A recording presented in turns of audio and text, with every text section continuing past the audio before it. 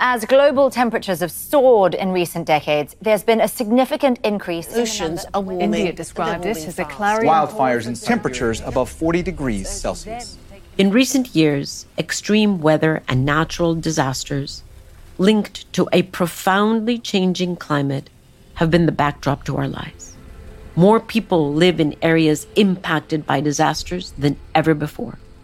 As global temperatures have risen, so too have our anxiety levels. As the situation for the planet and humanity's survival becomes more urgent, what do international climate summits mean? Hello and welcome to the shortcast of Outrage and Optimism, where we cut through the noise of often confusing headlines on climate change to unpack the big questions with experts and changemakers. Every episode of Outrage and Optimism acknowledges the outrage and pain embedded in the existential challenge of climate change. And we also turn to the solution. The reality is that our generation knows what to do. We have the majority of the technologies we need and the resources required. We think that gritty, determined optimism that we can do what science demands is a necessary input to facing the scale of the climate challenge head-on. So, who are we? I'm Tom Riffitt-Carnac. I'm Paul Dickinson. And I'm Christiana Figueres. Today, I'm the co-presenter of Outrage and Optimism. In this episode, join Tom, Paul, and myself as we discuss the importance of multilateral climate change summits, whether the science-backed goal to limit warming to 1.5 degrees Celsius is still achievable, and how we can work together to take appropriate action on the climate crisis. Before we start, let's dive into some of the terms you'll hear in this episode. First, what is a climate summit? All governments meet annually in what is called a COP, which stands for Conference of the Parties, held by the United Nations Climate Change Convention. These summits are important because no country, city, or person is immune to the impacts of climate change. We must work collectively to bring about profound change. This starts with governments, who are the parties to the convention. At COP21, held in 2015 in Paris, governments across the world adopted the Paris Agreement. At the heart of the agreement is the science-backed long-term goal to work together to limit global temperature rise to 1.5 degrees Celsius. This requires us to rapidly phase out fossil fuels, such as coal, oil, and gas, and transition the global economy to clean fuels and technologies. And at the same time, we have to adapt to more than 1 degree Celsius of warming that is already irreversible. This means investing in protecting and restoring nature, the best and most effective carbon sinks, including land, seas, and freshwater systems. If we fail, we will pass tipping points causing us to lose control of the impacts of runaway climate change. But we're not there yet. Science is clear that if we want to transform our world, the next decade is the most consequential in human history. We have to cut the emissions associated with using fossil fuels in half by 2030. This makes the COP26 Climate Summit a crucial staging moment for ensuring governments are committed to profound change. Okay, now that's cleared up. Let's get into the episode. So I would like to just begin this by, Christiana, maybe starting with you, addressing the listener. How should we approach this moment? I would say that we're picking up, I think more than ever before, a sense of terror. A sense of terror because OMG, what scientists have been telling us for a long time is now upon us. The fact that we really now understand that we have the rest of this decade to dramatically change the course of greenhouse gas emissions. So both the breadth of, and the variety and the intensity of weather events, as well as the everyday shorter timing, has definitely led so many people to feel a sense of terror. Expressed in different ways. It can be grief. It can be anxiety. It can be, desperation to get to the streets and demonstrate against someone. There is a very, very understandable here tendency to, in the front of all of this, to blame someone and find some scapegoat. It's got to be either this company or that government or this civil society or that region or, this moment in history. Someone has got to take the blame for what we are confronting. Yes, let's honor that grief. Let's honor that terror that we're all feeling. But is it actually helpful to where we want to go?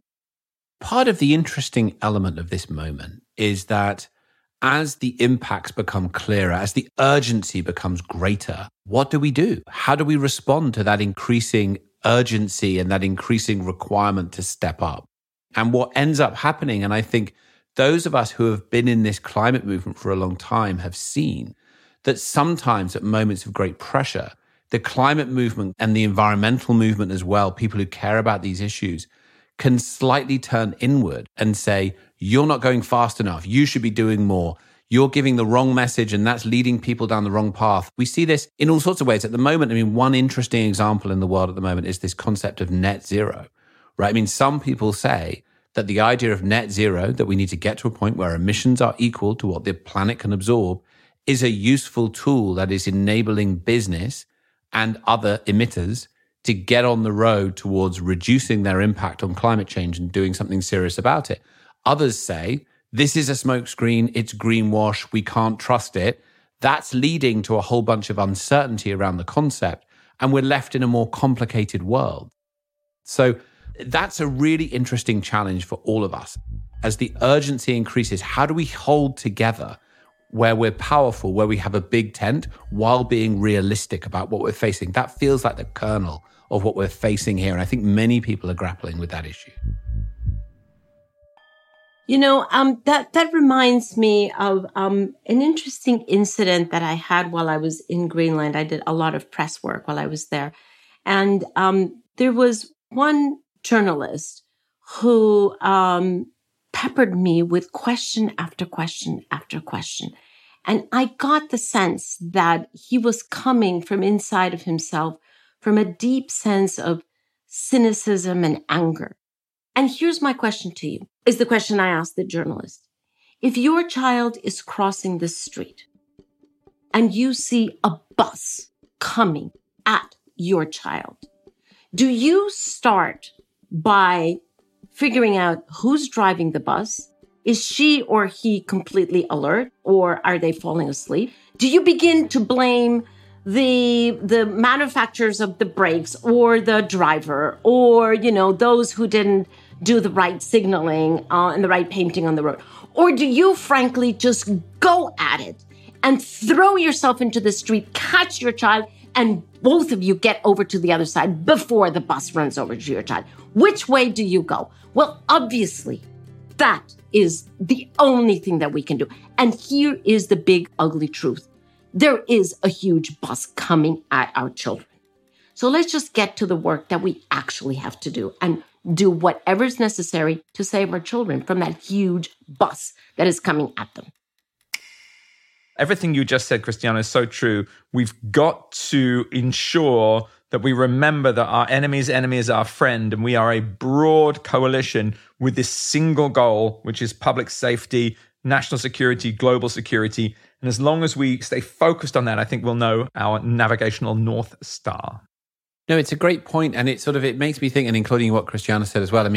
You sort of demonstrated to me, Christiana, in the coalition that was built up towards Paris, that the way that you get big change is with a big tent, and that actually what you need is momentum, and that momentum and that encouragement and that progress begets further momentum, which then begets further momentum. And if you need to tweak the strategy as you go, you can do that. But then you're on the road, and actually that's how you build progress towards it. And I believe that, right? And I've experienced that. That's how you can create big change in a systemic context. It's also about the attitude that we bring to this, right? Let's start by saying there's no guarantee that we're actually going to address climate in a timely fashion. That's, let's just gulp that one down. A big, big pill of reality there. But going at it from either from a blaming or from a perspective of it's, too big and we're not going to make it doesn't help to move us further down the line. The attitude, a humble attitude of commitment. Humble because there's no certainty, but commitment because we got to. There is no other option. And so, a humble commitment that actually brings both of those together, encapsulated in the urgency that we have.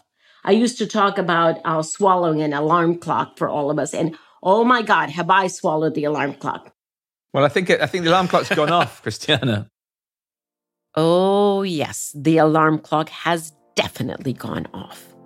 So, you heard a lot of outrage in this episode. But the urgency of the climate situation means we need to be realistic. And facing the immense gravity of this moment with a mindset of gritty determination is really the only pathway to move forward. Because frankly, we don't have a choice. Summits like COP26 bring governments together to establish that we're headed in the right direction.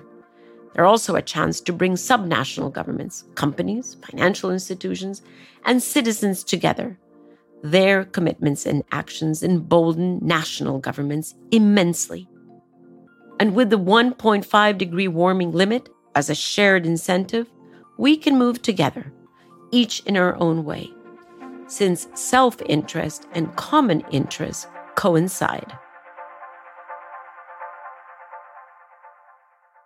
But before we let you go, here's a tip for how you can make a difference right now. How about taking a 15-minute break from your day to check out our book in Blinks on the Blinkist app? It's called The Future We Choose, and it's a great start to shifting your mindset to convert all that anxiety climate change engenders to actively playing your part in the collective effort to stave off the worst effects of the climate crisis. So just head on over to Blinkist and search for The Future We Choose. That's all from us, folks. I'm Christiana Figueres. You've been listening to Tom Rivett-Carnac, Paul Dickinson, and myself here on the Outrage and Optimism Shortcast. If you like this episode, make sure to follow the show so you don't miss any of the new episodes to come. Thanks for listening.